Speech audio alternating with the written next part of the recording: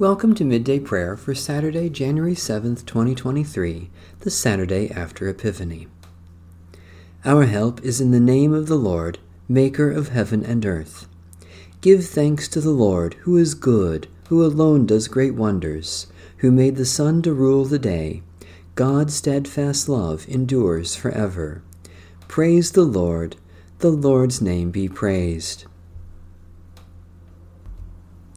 A reading from the book of Judith. Achior handed over to the Israelites.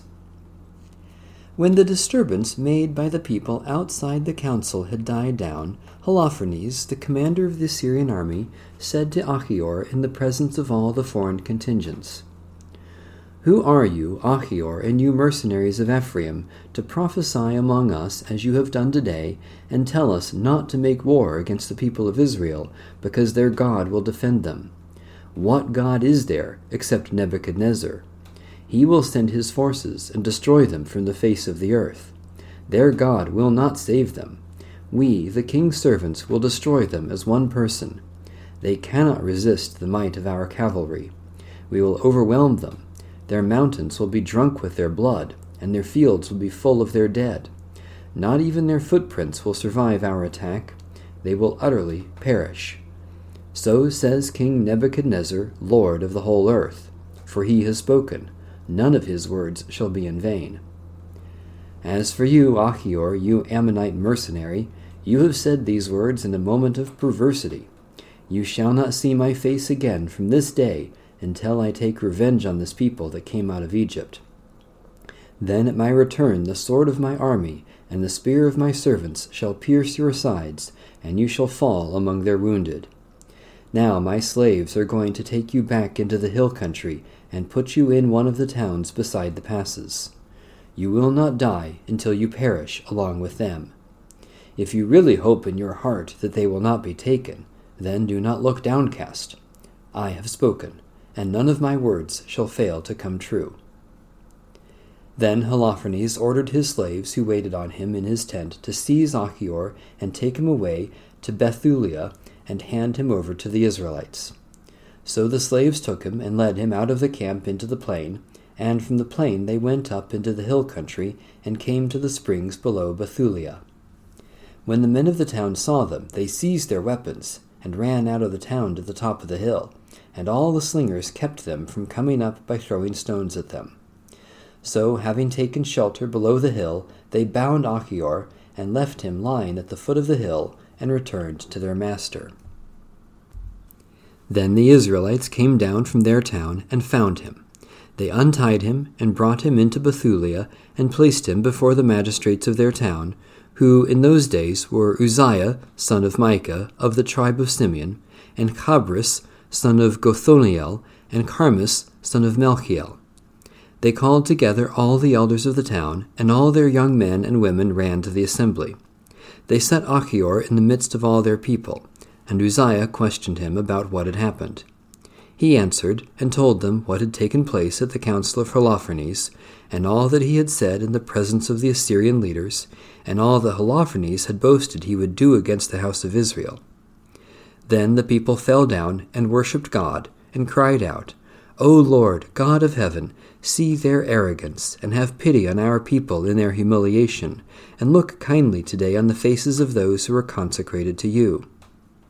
Then they reassured Achior and praised him highly. Uzziah took him from the assembly to his own house and gave a banquet for the elders, and all that night they called on the God of Israel for help. A reading from the book of the prophet Isaiah. For thus says the Lord, "You were sold for nothing, and you shall be redeemed without money.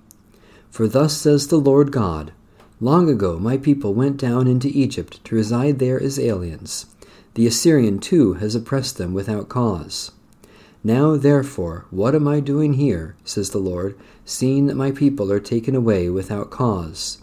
Their rulers howl, says the Lord, and continually all day long my name is despised.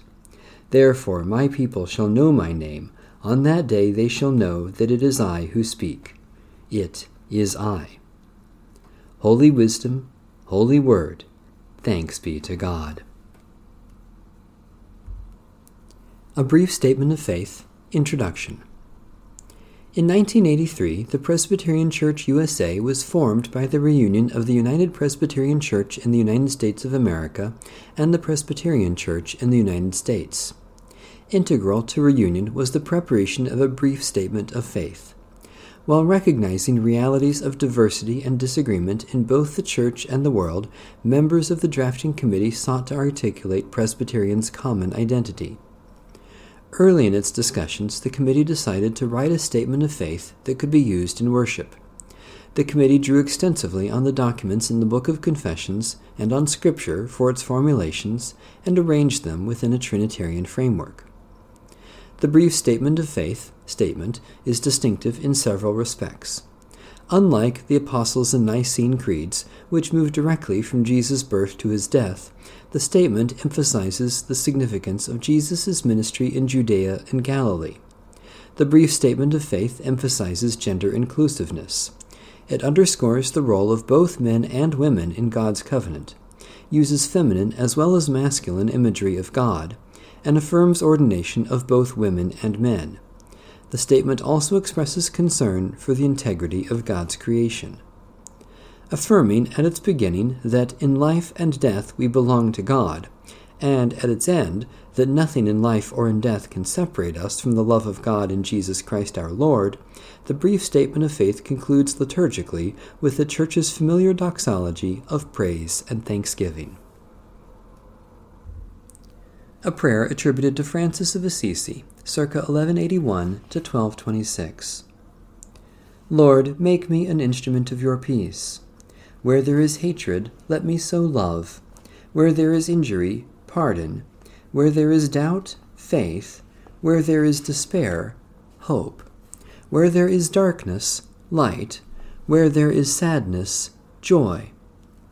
O Divine Master, grant that I may not seek so much to be consoled as to console, to be understood as to understand, to be loved as to love. For it is in giving that we receive, it is in pardoning that we are pardoned, and it is in dying that we are born to eternal life. Amen.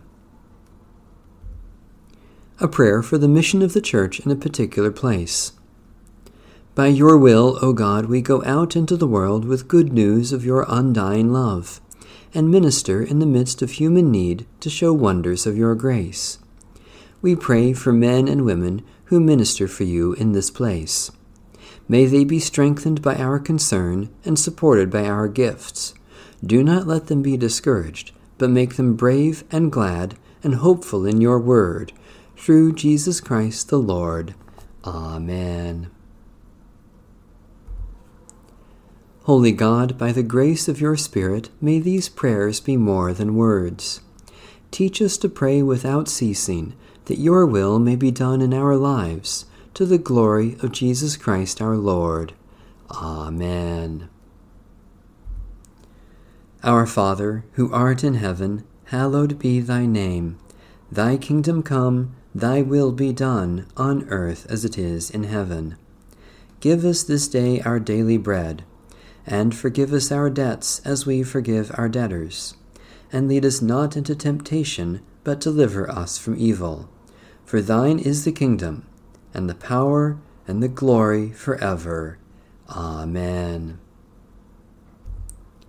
The God of peace be with us. Amen. Bless the Lord. The Lord's name be praised.